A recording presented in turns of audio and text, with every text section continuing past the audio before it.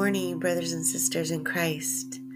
Welcome back to the waiting room. I pray you rested well and woke up just grateful that you did. And today we're going to read Acts 9. I was just prompted in my spirit to read this after going through a post and seeing a post from one of my sisters on Facebook. And Holy Spirit just prompted me to go ahead and read through this chapter with you guys. And perhaps it's to shine light on change, right? In Acts 9, it's going to be about Apostle Paul. But remember, he had a different name before he was an apostle of Jesus Christ. So we're going to go through Acts 9. If you want to read along with me. If not, you just want to listen to me babble, that's great too. But I just want to say that people change. And the only time we change for the better is when we get to know God. And, it's not okay to go around making people feel some type of way. Like, I've been real agitated in my spirit. I've been heavily in prayer because I'm tired of hearing, oh, you've changed. Oh no, you've changed. I've never been a rotten person. I am somebody who has had to stay in flight mode and defense mode because I grew up in a narcissistic home with people who acted like I didn't have a right to be there. I grew up in a home where I was not protected by anybody. I grew up in a home where I was just cast aside by everybody. And things that happened to me were not discussed. They weren't even believed. So yes, growing up, I was I am not going to say that I was mean because I wasn't. I've always had a good heart. But I was defensive, and I've always had people gossiping about me and my family. And, you know how families are. And now that I'm back in touch with everybody, I find myself just wanting to run back away from them. And it's not because I don't love people. I love people. But I don't want to be tempted into an old way of thinking because the people that I love keep taking low-key shots at me, right? Subliminal. I'm not a stupid person. I woke up kind of stuffed up, so excuse me if I sound nasally. Anyways, I just wanted to say people change. And if you're going through a battle, beloved, and if you're finding yourself being tugged in your spirit to leave people behind, then do it. Do it, because the most important thing right now is your walk with Jesus. The most important thing you can do is pray for people. The most important thing you can do is fall to your knees in repentance.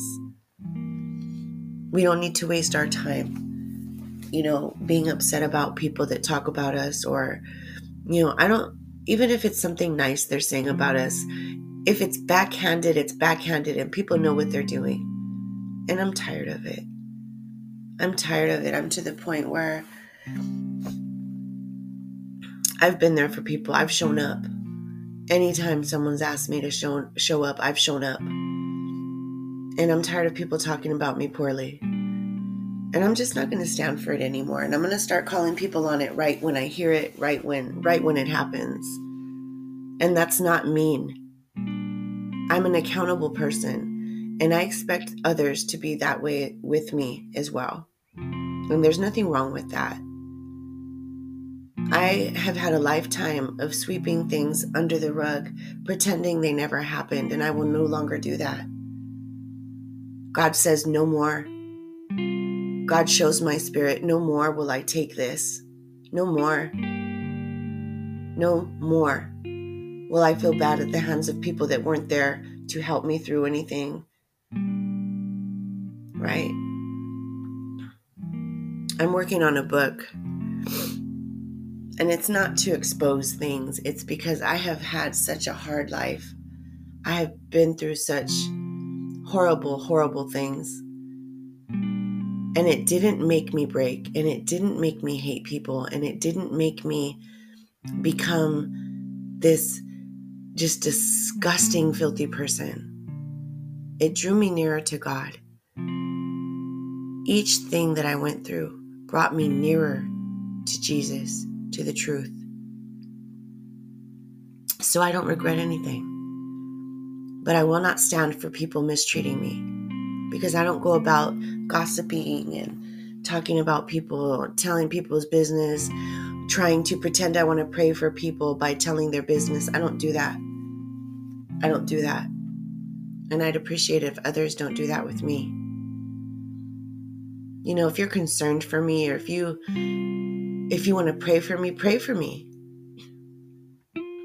Don't take me to your circle of busybodies to be the topic of your next discussion. I don't appreciate it.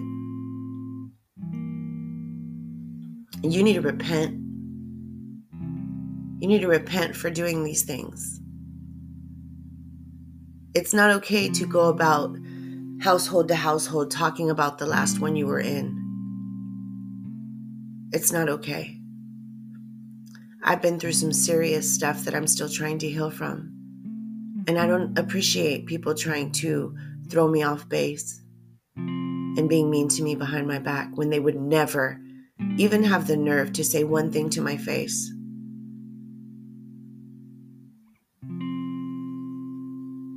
I'm no longer a mean, violent person. I'm so tired of, people looking at me like, oh my gosh, you used to be this way. No, I wasn't a tyrant. No, I wasn't. I had people that called on me to be a bully. So that's what I thought I needed to be. And then the same people that called on me to be a bully would turn around and act like I was a monster. Now, before I get on a tangent with this, beloved, excuse me, we are all going to be dealing with these things coming to surface, these things from childhood, from families, from whatever. You're going to be dealing with a whole lot of stuff right now because the veil is thinning out. Time's getting shorter and shorter. Things are trying to throw you off track, trying to anger you, right? To get you to react in ways that you shouldn't. And I'm just here to vent, to tell you guys that people change. Show grace. If somebody's really trying hard to make it, leave them alone. Let them do their thing. Just let them be at peace. That's all I want. I just want to be left alone. I just want to be at peace. I want to do what I do for God. And I want to try to build what I'm building for my family. Anyways, let's go ahead and read, because now I'm feeling some type of way. Let's go ahead and read through the Bible. This is what I was prompted to read, so we're going to go ahead and read through chapter 9 in Acts. And Saul, yet breathing out threatenings and slaughter against the disciples of the Lord, went unto the high priest, and desired of him letters to Damascus to the synagogues, that if he found any of this way, whether they were men or women, he might bring them bound into Jerusalem. And as he journeyed, he came near Damascus, and suddenly there shined round about him a light from heaven. And he fell to the earth, and heard a voice saying unto him, Saul, Saul, why persecutest thou me? And he said, Who art thou, Lord? And the Lord said, I am Jesus, whom thou persecutest. It is hard for thee to kick against the pricks. And he, trembling and astonished, said, Lord, what wilt thou have me to do? And the Lord said unto him, Arise, and go into the city, and it shall be told thee what thou must do. And the men which journeyed with him stood speechless, hearing a voice, but seeing no man. And Saul arose from the earth, and when his eyes were opened, he saw no man. But they led him by the hand, and brought him into Damascus. And he was 3 days without sight, and neither did eat nor drink. And there was a certain disciple at Damascus named Ananias. And to him said the Lord in a vision, Ananias. And he said, Behold, I am here, Lord. And the Lord said unto him, Arise, and go into the street which is called Straight, and inquire in the house of Judas for one called Saul of Tarsus, for behold, he prayeth. And hath seen in a vision a man named Ananias coming in, and putting his hand on him that he might receive his sight. Then Ananias answered, Lord, I have heard by many of this man how much evil he hath done to thy saints at Jerusalem. And here he hath authority from the chief priests to bind all that call on thy name. But the Lord said unto him, Go thy way, for he is a chosen vessel unto me, to bear my name before the Gentiles and kings and the children of Israel. For I will show him how great things he must suffer for my name's sake. And Ananias went his way, and entered into the house, and putting his hands on him said, Brother Saul, the Lord, even Jesus that appeared unto thee in the way as thou camest, hath sent me, that thou mightest receive thy sight, and be filled with the Holy Ghost. And immediately there fell from his eyes as it had been scales, and he received sight forthwith, and arose and was baptized. And when he had received meat, he was strengthened.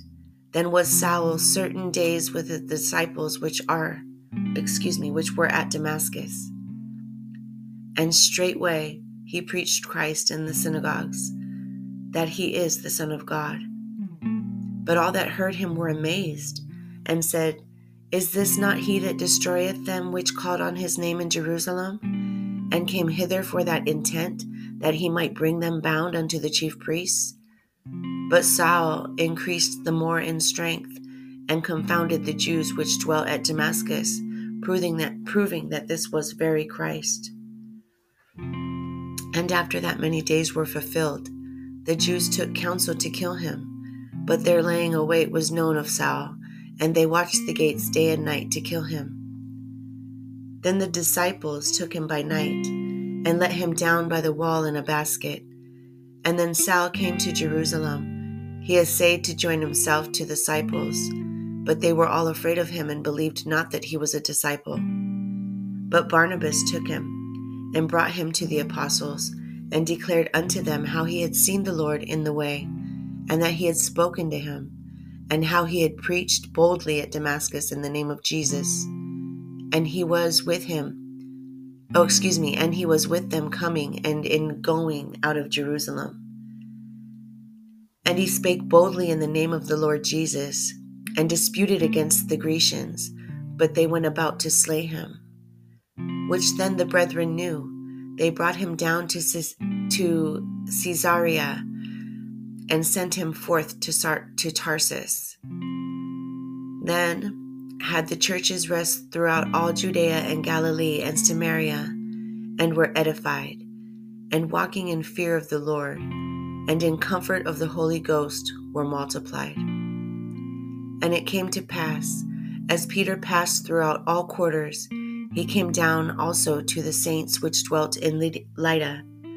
And there he found a certain man named Aeneas, which had kept his bed 8 years, and was sick of the palsy. And Peter said unto him, Ananias, Jesus Christ maketh thee whole. Arise, and make thy bed. And he rose immediately. And all that dwelt at Lydda and Saron saw him, and turned to the Lord. Now there was at Joppa a certain disciple named Tabitha, which by interpretation is called Dorcas. This woman was full of good works and alms deeds, which she did. And it came to pass in those days that she was sick and died, whom when they had washed, they laid her in the upper chamber. And forasmuch as Lydda was nigh to Joppa, and the disciples and heard that Peter was there, they sent unto him 2 men, desiring him that he would not delay to come to them. Then Peter arose and went with them. When he was coming, they brought him to the upper chamber, and all of the widows stood by him weeping, and showing the coats and garments which Dorcas made, while she was with them. But Peter put them all forth, and kneeled down and prayed, and turning him to the body said, Tabitha, arise. And she opened her eyes, and when she saw Peter, she sat up. And he gave her his hand, and lifted her up, and when he had called the saints and widows, presented her alive. And it was known throughout all Joppa that many believed in the Lord. And it came to pass that he tarried many days in Joppa with one Simon, a tanner. So you know what I want to do right now, beloved? I'm going to go to this in my King James Bible, in my study Bible here. Because if you're new here and stumbling upon, you probably have no idea what we're talking about here.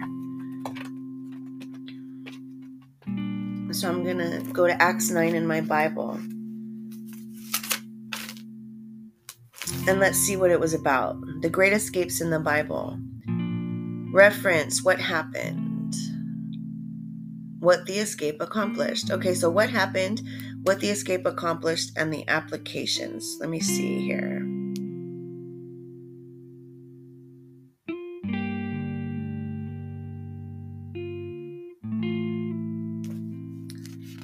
Let me see. The end of 9. Paul. Let's talk about Paul. Because there is a lot of controversy when it comes to Apostle Paul. So I encourage you, if you have a study Bible, to, after you read the chapter, go and see what it says about Paul, who he is, how he became changed, why people were so afraid of him. Now remember, Jesus gives you a new name. So a lot of the times in the Bible, when you're reading names, it's the first name they were given, like Saul. Paul used to be Saul.